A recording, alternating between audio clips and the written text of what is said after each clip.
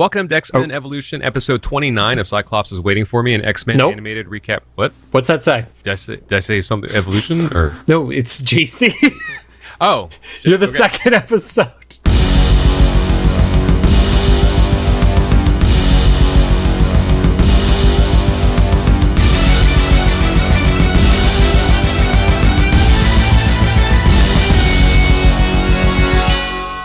Welcome to X-Men Evolution, episode 29 of Cyclops is Waiting for Me, an X-Men animated recap podcast. Rod is so excited for this two-part finale that he decided to jump the gun. This is going to be interesting because I took more detailed notes about this episode. Well, because on your text you said I had part one. Oh, then I fucked it up when I made the script. Fine. You know what? At the end of the day, I probably remember equally anyway because I watched this more than an hour ago. Yep, I fucked it up. It's all good. This is basically the same episode. Minor spoiler, episode 30 is basically the third act of this episode. Yep, big fight scene too. All right, well, I guess we'll just go through the fucking script as I have it written. Fine. And you're Rod. Oh, yeah. And I'm Rod. Let me go back to my old intro. I do music. You can look me up online. Cyclops is Waiting for Me is our weekly podcast series where we're going back and watching every single X-Men animated episode we can find, along with some bonus episodes. Our first series started with the original 1992 X-Men animated series, building up to the release of X-Men 97, which we thought was coming to Disney Plus last year, but until that happens, we'll be covering other X-Men animated series like this one, X-Men Evolution. Here's holding out for the anime.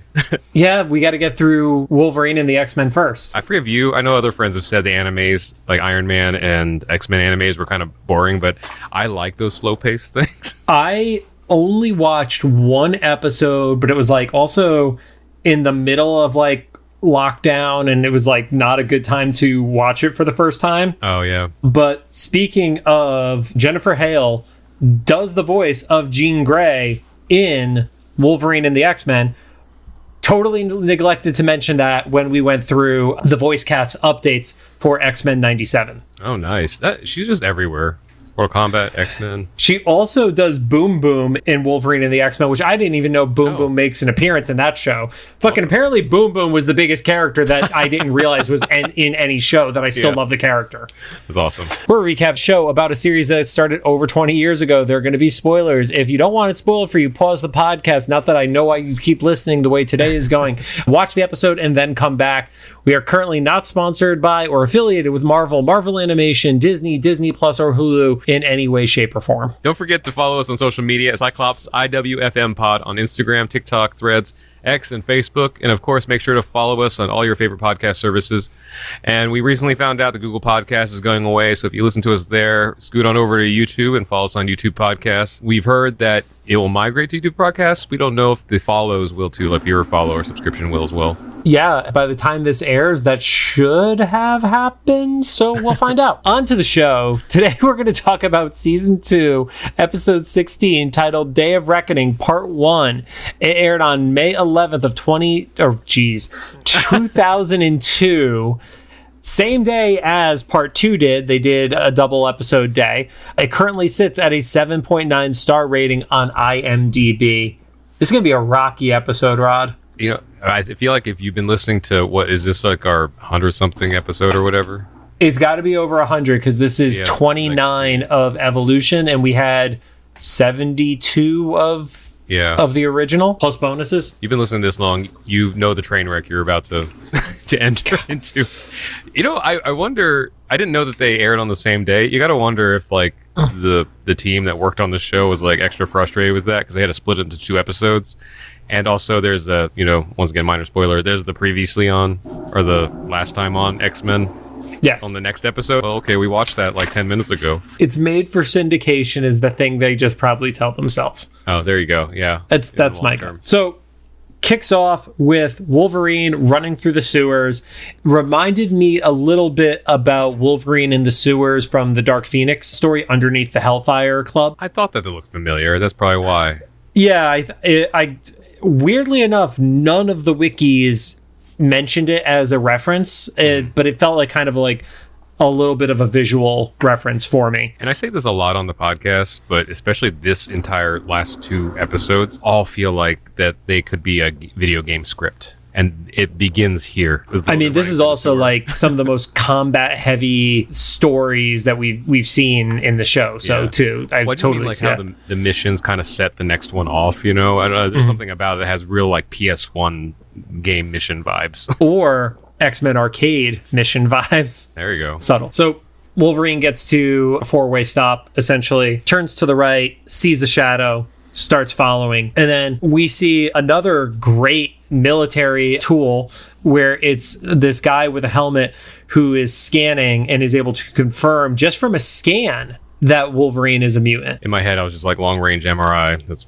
everybody has it. So they mention that there's a shadow team who needs to go in there. It's 3 people. One of them turns on their headset, which literally is like a red X-ray. He's able to go through the hallway, see Wolverine on the other side. They casually mentioned Fisher Street. I couldn't find any specific reference to it. I think this show just did a better job of making the world feel fully realized and didn't want to just do, oh, he's going to Main Street and stuff like that. There's some New Yorker that's on the writing staff that's like, no, that's not how the geography works. He'd be turning left there.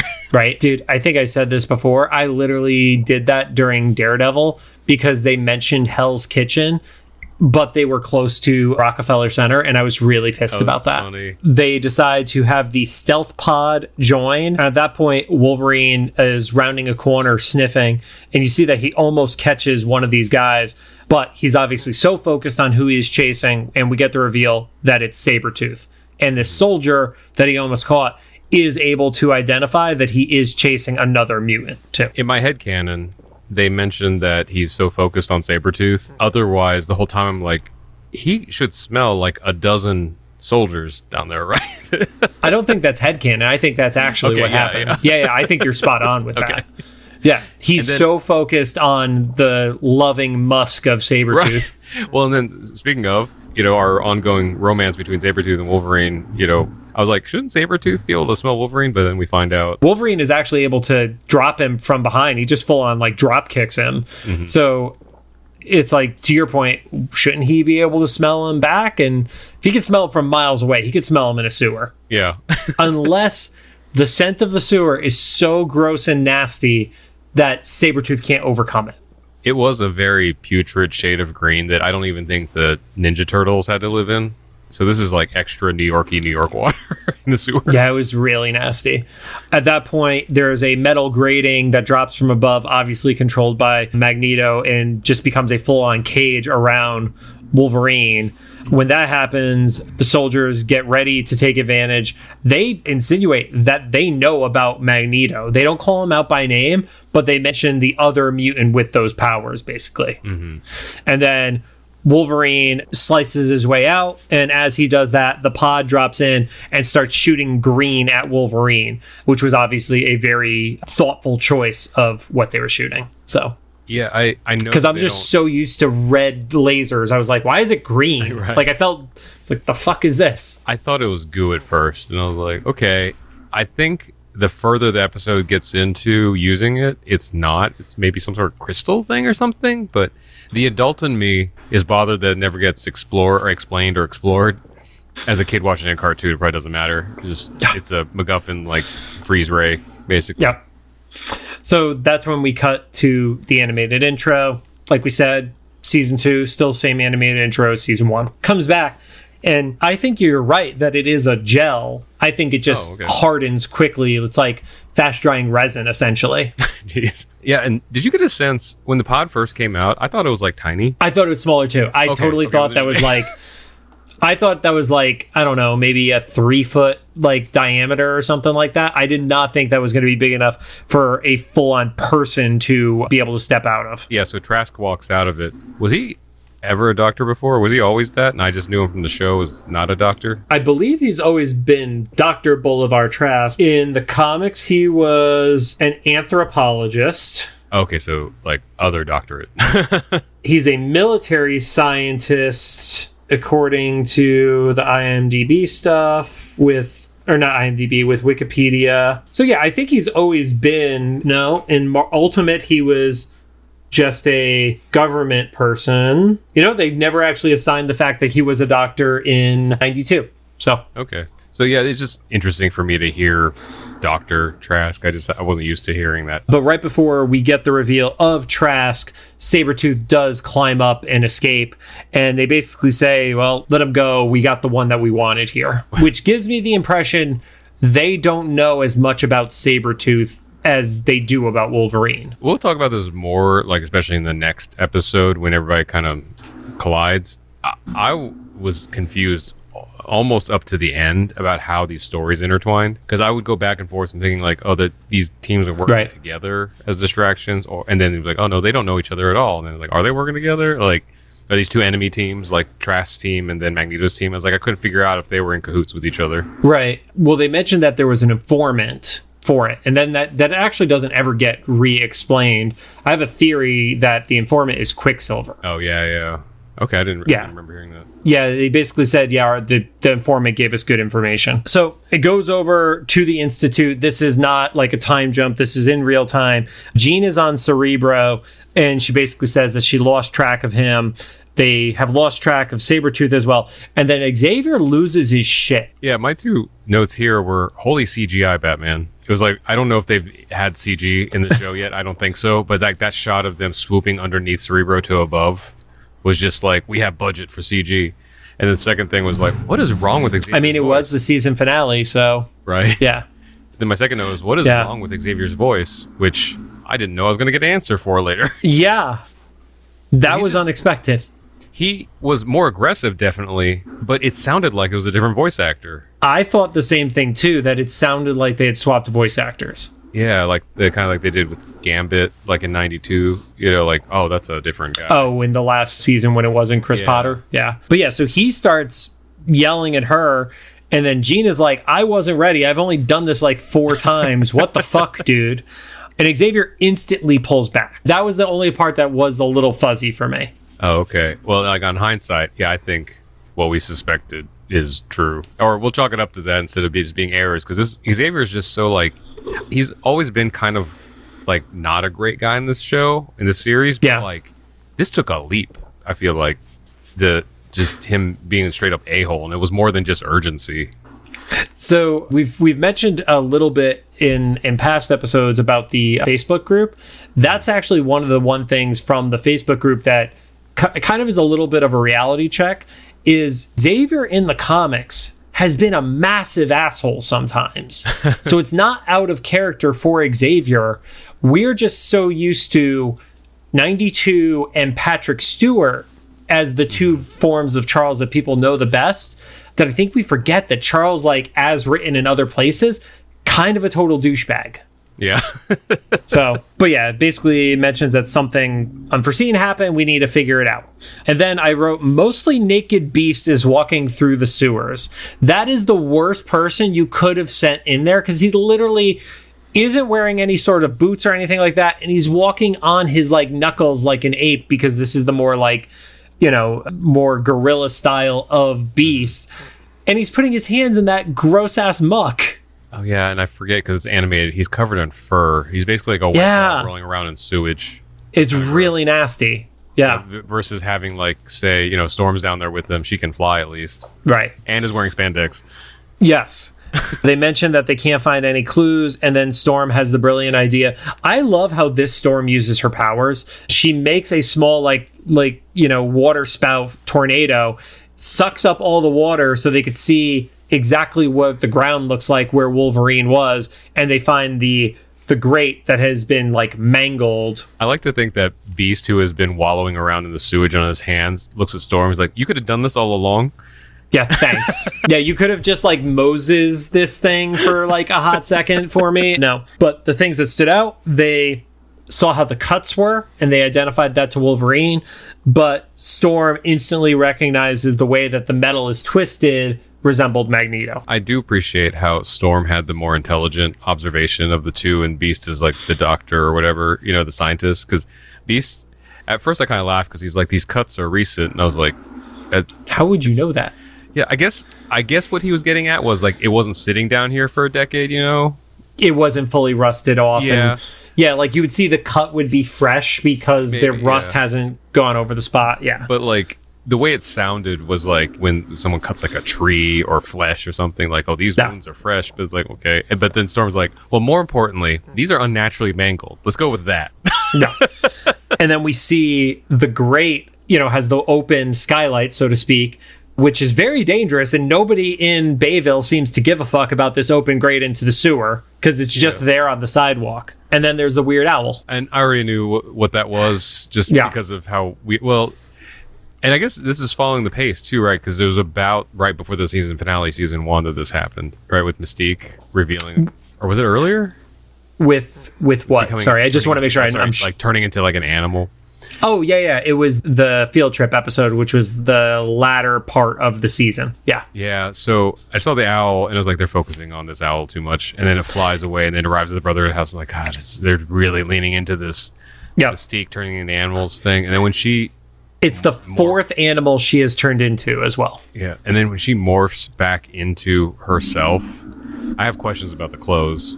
I mean, I know that we just kind of accept it, but like she was an owl. That was a whole other and it was kind of this it was probably fine at the time, but now that we're used to seeing so many different kinds of morphs, like now looking back on it, it's kind of horrific, almost like the Animorphs covers. Well, it's a little bit like body horror style. Yeah. Yeah. One thing that stood out to me even before she had morphed back is the room is still fucked up from Boom Boom. Yeah, I don't think we saw that before, how fucked up it got, right?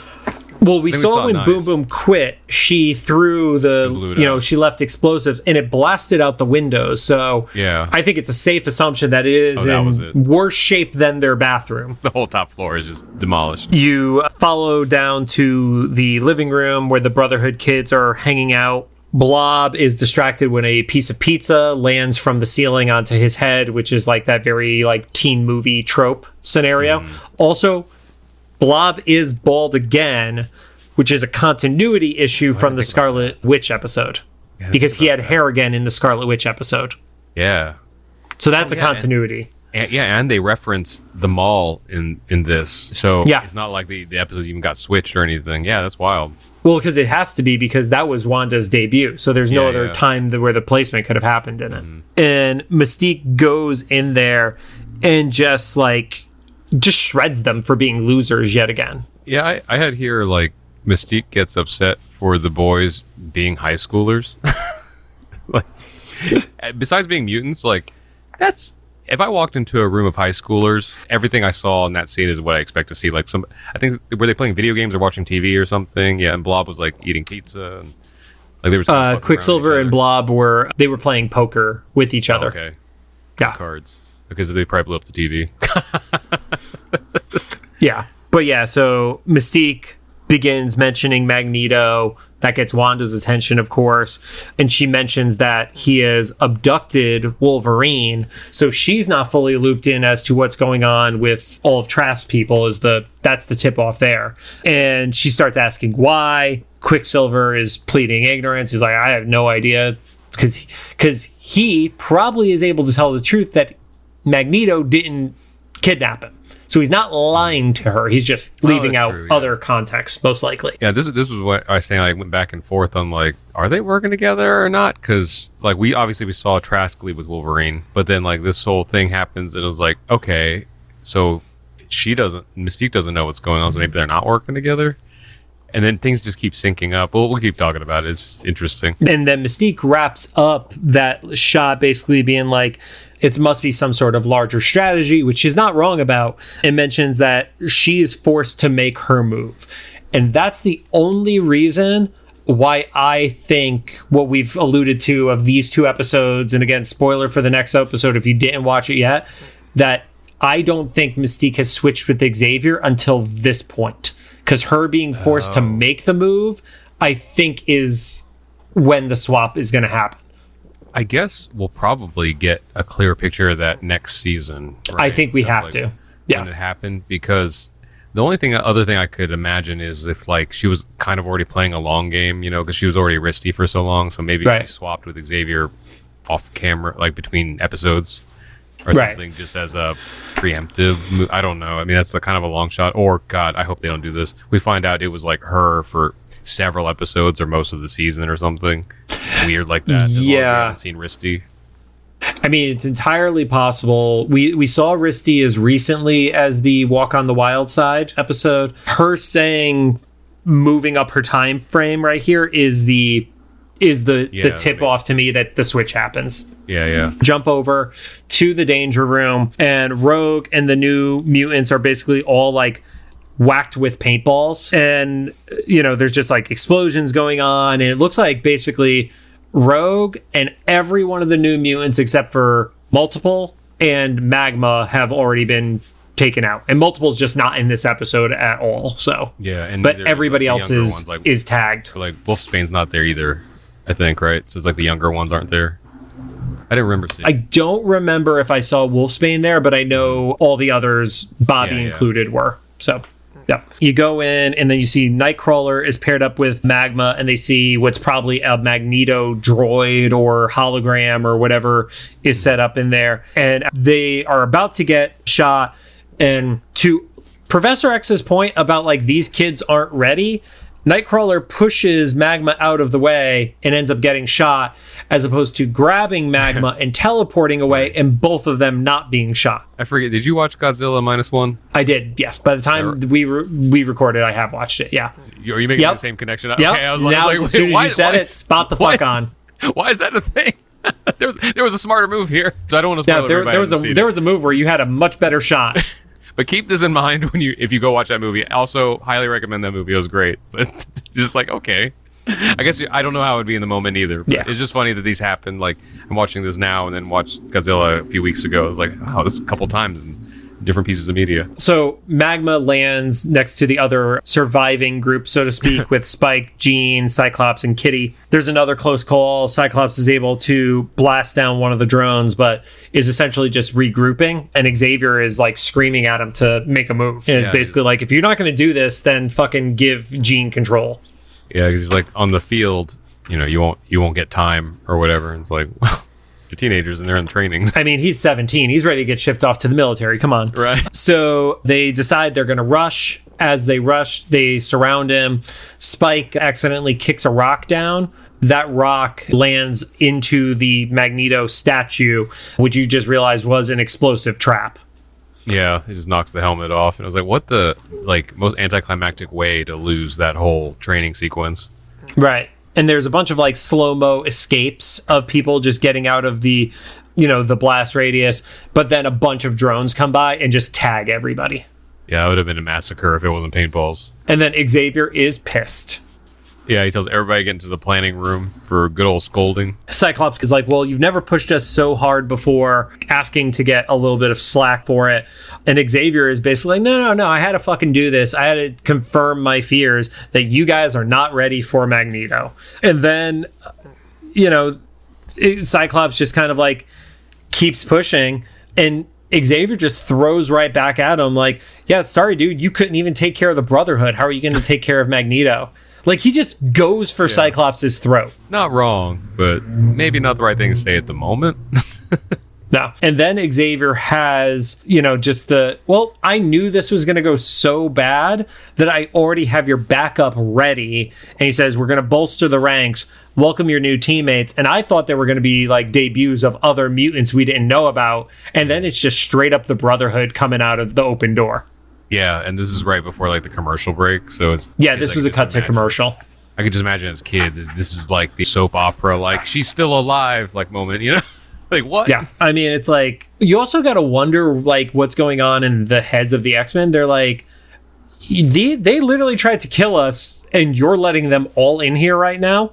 Yeah, they've broken in here. We just had a scuffle at the mall. Like the mall got leveled because they like had a fight there. And again, I think it's Xavier's kind of a dick. So the X-Men start to protest.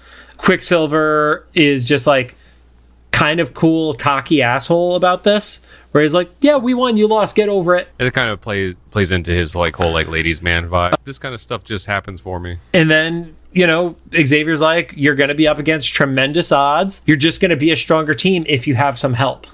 Mm-hmm. Or Xavier, maybe let's not enlist teenagers. Exclusively Right. teenagers. Yeah, maybe find more Wolverines and Storms and Beasts rather than the kids. They ask why would the Brotherhood even join them, and the Brotherhood won't say why. Yeah, well, I think Pietro, that's when he says, like, we got our reasons. Yeah. And I think Lance even steps up and says that they need a new leader, and he kind of implies that he should, like, take over for Cyclops. Which we've seen that rivalry going back to the mountain training thing in season 1. Yeah. And then, aside from saying the exact phrase of "I quit," Cyclops quits. Yeah.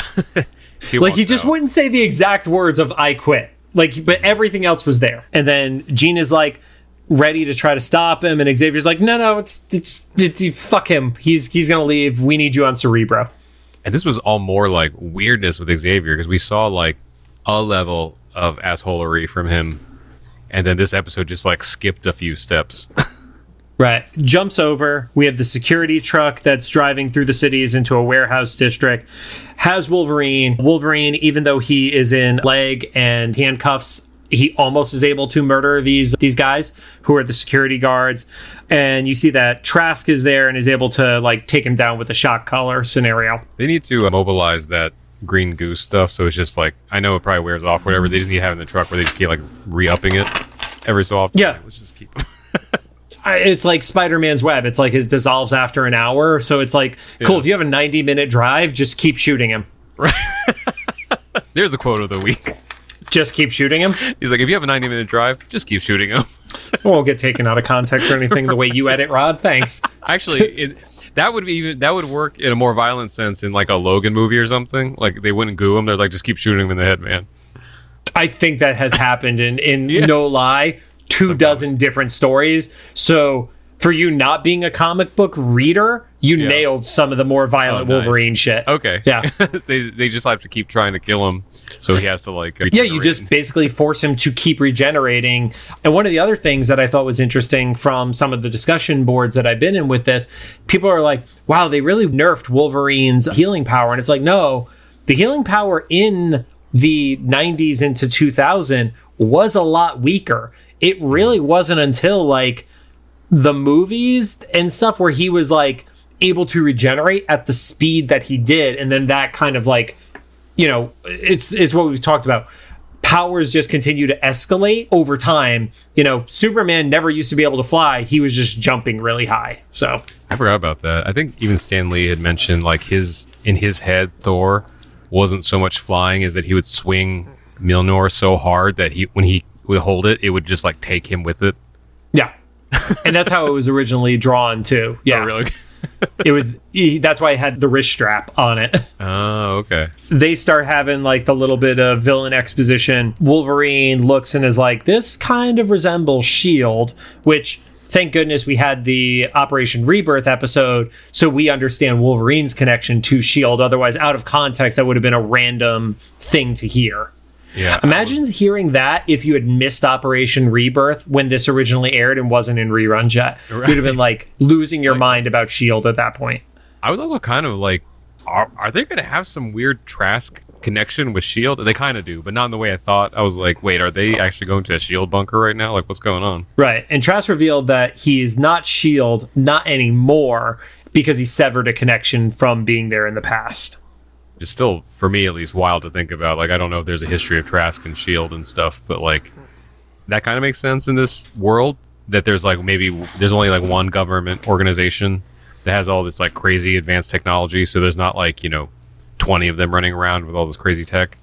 So if he like basically steals methods and technology and brings it with him to whatever he's calling this. Looking through very, very quickly, at least in the Ultimate version, and then in the main comics, he is not a part of S.H.I.E.L.D. I think that might be a specific thing for Evolution. Yeah, which is a great tie-in. Like I said, it just kind of limits like the loose ends of who has all this crazy tech and power and stuff. Right. And then we get the first time it's really been said in Evolution, the mutants are a threat, mutants are a menace, we don't want them poisoning the gene pool.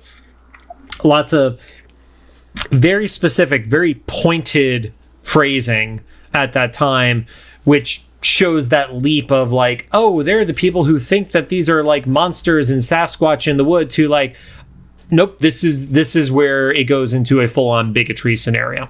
Yeah, I think he even says something about like protecting like humankind or like our own kind or whatever, because there's like the mutants are a threat. Wolverine is like, not all of us are the bad guys. We're not all the same. And Trask is basically like, yeah, but we still get caught in the crossfire. Which he's not wrong about that. I mean, they've kind of shown that already, with the mall and stuff. Right. They've yet to have innocent people caught in the crossfire. There's only been like damage done and stuff like that up until this episode. Yeah. Except for the psych ward. And the school when almost everybody died. Anyway, but that is where we get the full-on hint of the Sentinel, because there's a conveyor belt, and one of the things is crystal clearly a giant like forearm to hand. So I missed that totally. Back at the mansion, Cerebro is giving Jean some information. And to your point, maybe they have already done the switch at this because it's Jean who's using Cerebro and not Charles, mentioning that Wolverine's healing powers have been spotted. I like that they specify this because we even had a little bit of that conversation with Angel. Like, how do they know when Angel's using his powers? Because it's not like he's sprouting the wings out of nowhere. So. Oh, yeah. So there has to be some like active thing happening. So if like Wolverine's regenerating, so I guess that's Angel, triggering the X gene scenario. Angel, it's like maybe if he's shooting the things out of his wings, maybe I don't know, something that requires like that effort. Yeah, he wasn't shooting anything. He was he was molting. There you go. That's his mutant power, is molting. It's the worst mutant power ever. That'd be the kind of power I would end up getting in this world. Rod, I don't say this in an offensive way. If you got a mutant power, you would literally be Beak. Did I see Beak? That sounds familiar. In the comics, Beak is the one who marries Angel, the same Angel that we had in X-Men First Class. That's why it sounds familiar. I've been rewatching some breakdowns of the X-Men movies in preparation for whenever the mutants get introduced to the MCU. And I don't want to watch those movies again, at least, I guess, outside this podcast. And I was going to say, we're going to do them here eventually. Yeah. So I don't want to watch them in my free time. We'll put it that way. There we go. My own leisure. So I was rewatching some of these breakdowns, and that Beak comes up in that because I think, he was either mentioned or in First Class or something? I don't remember exactly. It's been so long since I watched First Class. I just know in the comics, Beak is notoriously like, has the least effective powers of any mutant ever. Effectively, he just looks a little bit like a chicken. I feel like it would either be that or I would be like Sam Jackson in Unbreakable. That you're just basically made of glass. Yeah, my superpower is that I break easy. That would fit. We're not going to call that a superpower. We're just going to call that a mutation. There you go. Nope. So you see Beast and Kitty are with the Brotherhood in their jet. You notice that Mystique is initiating DEFCON 4, which starts a countdown. And then you have the remaining X-Men in the copter. And this is where I wasn't sure when the switch happened, because that means Mystique got there really, really quick to get in the thing as Xavier. And I think to your point, we're going to have like that Ocean's 11 moment in the premiere of the next season that's going to show how the swap happened. Yeah, like, I mean, I guess I could see, depending on time worked here, like maybe the kids are like getting ready and then she sneaks off to do the DEFCON 4 thing, but then the alarm goes, I don't know. Yeah, because it's, or maybe it's another continuity error thing and someone just didn't think about it. Right. Storm is like, well, what about Cyclops? And Xavier's like, nope, fuck him, he's a liability. Storm protests a little bit further. I think she's kind of like given the impression, especially because they're in the Velocity, which is the X-Copter's name. I didn't know that. Okay. And the only reason I know it is because as she's protesting and basically being like, it's probably not a good idea to leave without him because they kind of trust him a lot. Xavier just ignores it and starts talking about the copter as the Velocity. Okay. And he's like, nope, cool, fuck it, we're taking off, and just completely ignores her protest. And I don't know, I was assuming that Magma wasn't supposed to go, but she runs after it like she was supposed to be in there. Yeah, I was a little confused, like, because everybody just got the riot act read to them of, yeah, you guys suck and you're not ready for this. So why would she have been shocked that she didn't get to go along? Maybe in her head that she was a little bit further advanced because she was training with Jean or something. I don't know. Maybe. Yeah, because she was one of the Bayville Sirens, so she's actually that's right, fought crime and stuff, unlike the other ones. Yeah, or she's just like the Divergent or whatever.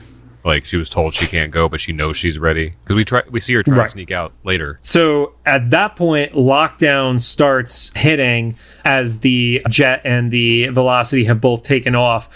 And Bobby is like, wait, what's going on? He realizes something is wrong. Sam is fucking clueless. I think Sam needs to be on some sort of medication or something like that. And doors start closing. So Magma realizes this. She runs and is able to dive out the front just before it happens. And Sam concusses himself.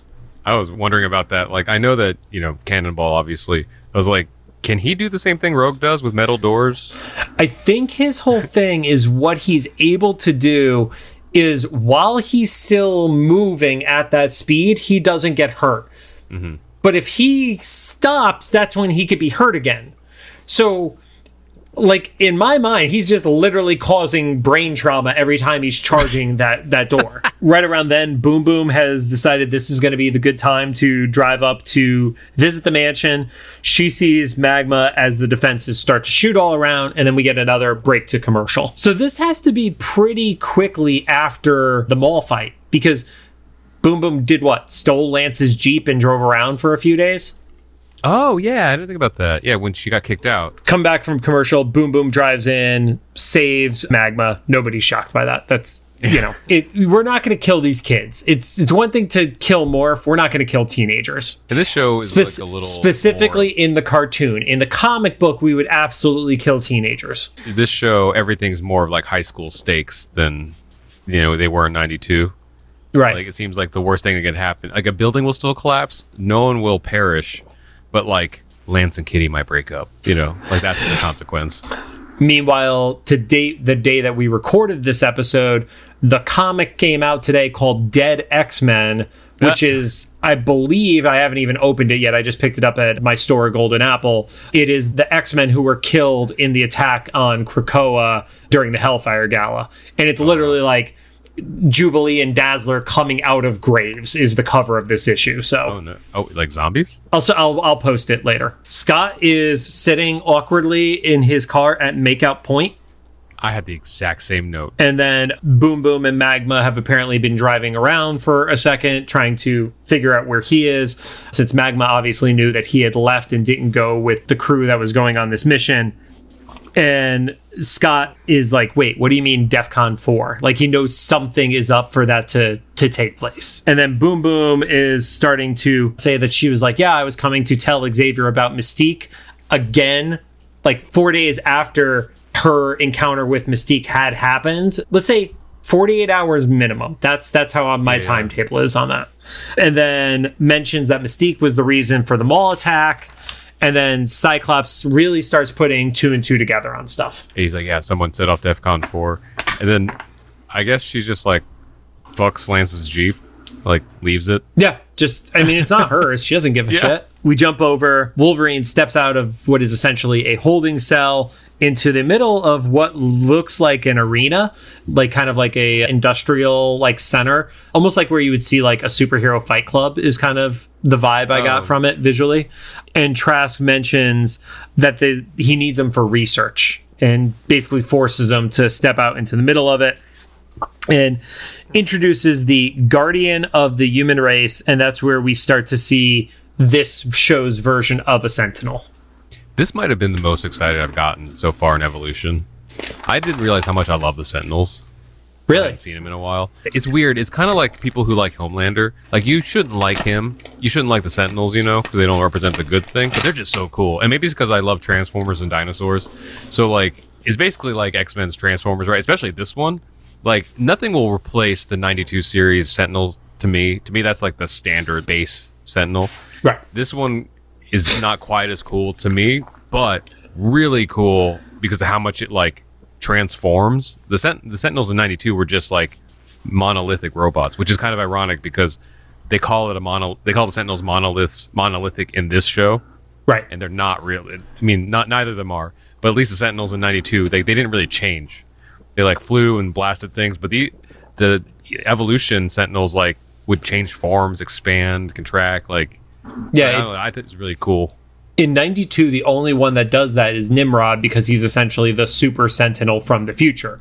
But to your point, they're almost like that classic Japanese animation, like giant robots. Like, I can't think of the names of the series, but they're the ones that just like very cylindrical legs and arms that don't really bend and stuff like that. Like, the articulation is hyper limited, whereas this felt a little bit, and I don't want to insult it by saying it, kind of reminiscent of what you would see from the infrastructure of Michael Bay's Transformers. Like, there's lots of pieces all over the fucking place. And actually, that's another thing. You know, stories of those movies aside, I really like the Michael Bay Transformers action and visuals and stuff. Like, I have good memories of the action part of it and stuff. Like, I rewatched them recently, and the stories don't hold up. I mean, they didn't a lot then, but especially now. But the visuals and the action was like so cool, and maybe that's why I like this Sentinel so much, because it was actually, that was the same, a few years of each other, right? Like, the Michael Bay Transformers movies come out a few years after this, 2005-6 era ish. So this is probably, there's some like stylistic thing was probably happening that like informed both of these designs. Right. So it starts attacking Wolverine. He's dodging. You get close on a few hits, but they have, because this is kind of like an industrial basement arena thing, Wolverine slices through part of a crane that lands on the Sentinel's head. So he's like slashing through it. He's like crawling around it, kind of what we've seen Wolverine do in other versions of the character, where he's slashing at various weak points and stuff like that, both on the chest, then on the back. And then it's able to grab him, and then it just opens up and just reveals tons more guns under like the initial armor plating, to your point of like the transformation. That was so cool. I would have I don't know if they made a toy of these Sentinels, but I would have loved for them to make a toy of this Sentinel, but also like do the things it does in this show, you know? Like, where it actually like kind of move and like expand and have like little launchers and things. As a kid, I would have loved that, because that's the kind of shit like, oh man, that's so cool. I don't know why. There's something about like machinery moving and transforming and stuff that's really cool. Hate to be the bearer of bad news. There is not a X-Men Evolution version of the Sentinel toy. I assume there wasn't, because I feel like, even though I wasn't watching the show at the time, I feel like action figures were still, like, you would still know if they were around and stuff, you know, big toy lines and things. But right, because there were X-Men Evolution toys, but not this version of a Sentinel. Real quick, going back to the crane a little bit, I thought it was kind of a funny, like, meta callback to just our podcast a little bit, because you had mentioned back in the Operation Rebirth episode that the long-range MRI was so much jumping the shark that you were expecting like a giant magnet to like come down out of the helicopter to pick Wolverine up. I don't know if you thought this, but when they showed the crane, I thought that was a giant magnet at the top of the crane. That's what he was going to drop, that magnet onto the Sentinel, and that was going to be like the move, because it was like this big metal platform or something, like sheet. Yeah. And I was like, is he going to fulfill John's prophecy and drop a giant magnet? John's prophecy that is 22 years late. Yeah. Not for us. It's still giving a prophecy about a thing from the past. Wolverine starts to climb his way out, but eventually so many rockets get shot that it knocks Wolverine down to the bottom again. And then at first I was like, Cyclops is driving by those New York mythical beach cliffs, because I thought it was like the same spot where everybody got abducted in season 1. You find out that he's actually driven to the cliffs that are by the waterfall. That is where the jet takes out of. Yeah, behind the mansion. Right. Equally a geographical problem. Yeah. There's something about that layout that I'm just like, that's not New York. Like, where, but it's the same problem in every version of this show. It's not like only Evolution has done this weird. Yeah. So back inside, Sam keeps trying to kill himself. I mean, concussing himself. But then the house has had enough of it and decides it's going to start shooting at them. Yeah, because it goes into demolition mode. Right. The defenses start to pop up. The DEFCON switches to self-destruct countdown. Which, I guess that's something that was pre-programmed by Mystique, because otherwise I'm like, wait, that just escalated very quickly. Right. I got that there was some sort of timer that it went into DEFCON for a time frame. And maybe it was a, like, if we're in DEF CON for a certain amount of time and somebody doesn't turn it off, we have to, like, self-destruct to protect our secrets kind of scenario. Oh, that could make sense. I would like to think that it was just sensing Sam, like, repeatedly trying to blow through the blast doors, and it's like, we gotta shut this shit down. We jump over. We're in New York. We could tell by all the bridges and stuff like that. And the waterfall. And they are at Pier 58. There is a historical Pier 58 on the North River, but I could not find it with any significance to the X-Men. It was just, this was property of the White Star Line, and I'm like, okay, that's not helpful at all for this. But the 5 Magneto bubbles come down, and then I'll let you talk about this because I had this spoiled for me when I was looking at our upcoming guests. I loved how this show treats Magneto's orbs like old school American Idol treated that gospel choir for the finales. It's like they only come as a finale, you know? Like whoever is like the winner would go out and sing, and then this choir who was in a closet somewhere would just like come on out and stuff. And so here is like, we haven't seen these orbs at all, including Magneto episodes, I don't think, at least. And they come on down. We have literally not seen it since the finale of season 1. Yeah, so you know it means business. Admittedly, this was a really cool reveal. It was very like gangster and like cinematic and movie like. So like Sabretooth comes out first. That's not and they did this in the right order, I feel like, too, because Sabretooth comes out first. We kind of expected him because we saw him earlier. And then Gambit appears. Not in love with Gambit's design in this show. I don't know what it is. Maybe it's like the goatee's drawn weird for me or whatever. I wrote that it's scumbag Gambit. The goatee, I think, makes me want to punch him even more. Yeah, and it's in combination with the way his hair's drawn. Well, it wasn't just the shitty, like, pseudo bowl cut hair. It looked a little bit like the kid from Stranger Things, his hair. Oh, I can see that. Yeah. And then he also has the soul patch above the shitty goatee, too. So it's like the most punchable version of Gambit, and that says a lot. I forgot about the soul patch. Oh, 2000 something. That's great. Yeah, but it's exciting to see Gambit. I think he was charging a card. That was like one of our first like kind of glimpses into it. And then he was doing the folding thing where he was like one-handed shuffling, one-handed shuffling. So, and then Pyro. Well, that was kind of unexpected because like he doesn't really have a role after this. I mean, a little bit, but like I don't know. It's weird. He was kind of like a whatever. He's good for an impressive visual. Like you got to give it to this version of Pyro because he's literally making a monster out of the fire. So it's great from a visual perspective. Yeah, he was the razzle dazzle for the, the villain team, and then Colossus, which I only recognize because there's only like few dudes that big with that haircut. I didn't think about this. You have to make a creative decision when you're animating of like how to morph someone like that. You know. Yeah, either just have the flash that they turn into it, or this one where it was like, it almost looked like metal was like expanding out like a piece at a time. Yeah, it was like plates kind of. Do you remember how the Silverhawks would sometimes transform and stuff like that? Spot on. Yep. Then the big orb was left open dramatically longer, and of course it's Magneto. But this was such like a cool, it was almost like a Rat Pack kind of reveal vibe.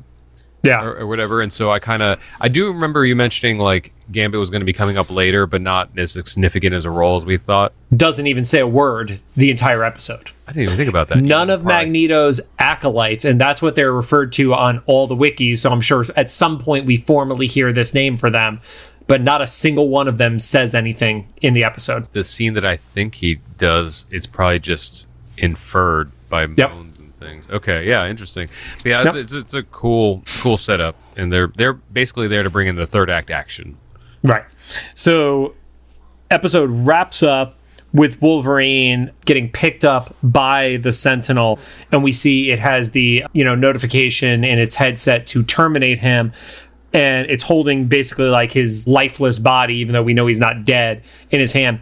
And that actually reminded me of the visual to bookend the episode. The cover of Uncanny X-Men number 142, which Rod, that was one of your Christmas gifts, where it's the Sentinel. I was gonna grab it and realize we're not recording the video. Where Wolverine is getting blasted by the Sentinel in Days of Future Past. Oh, yeah. Wow. It literally looks like what it must have looked like right before the Sentinel blasted him. Yeah. That's cool.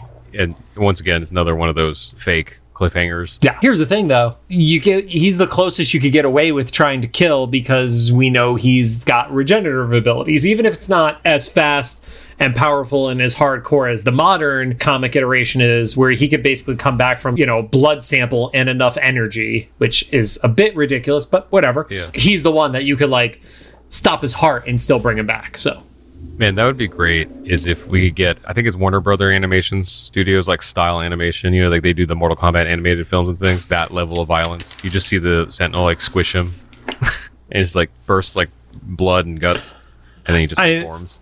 I have some Deadpool comics I can lend you, Rod, that cover this exact concept. Oh, really? Okay. Oh, yeah. It'll probably happen in Deadpool 3. I would be shocked if it doesn't. Yeah. And maybe we'll get him totally tripping, and then it's a cartoon version of it happening. Oh, man, that'd be cool to have some. Oh, wow, that would be hilarious if that's the way they tie in 97. Is there some multiverse hallucinating scene? And you have Deadpool from 92 who never said a word in 92, voiced by Ryan Reynolds, interacting with the group. Something, yeah. Oh, man, we just totally made a moment that we are going to be so let down when it doesn't happen. And that's how we wrap up the episode, because we get a to be continued, which at the time of broadcast, as long as, WB kids didn't, decide that's when they were going to start Saturday afternoon college basketball or something like that. That's when, they're going to go right into it. But you will get that next week from us. Final thoughts, Rod? I loved seeing the Sentinels. I loved seeing the villain reveal at the end. And, in a rare occasion, there actually felt like there were stakes in this episode that were elevated from high school drama. Yeah, it felt like this episode left the high school drama behind. Yeah, they're going to die in this one if they don't make the right choice, which Xavier yells several times. Yeah, he's really oh yeah, you're all going to fucking die. So thank you guys for joining us. If you have any thoughts, make sure to drop them into the comments for either the YouTube upload, the official Instagram about this post, or we also have a comment thing that is available on Spotify too. Thank you guys who have been using that and voting in the polls. If you like what you heard, we appreciate a rating on the podcast app of your choosing. You can find us at Apple Podcasts, iHeartRadio, Amazon Music, Spotify, YouTube Podcasts, and Rod's all-time favorite, Castbox. I definitely have to fucking reset this computer.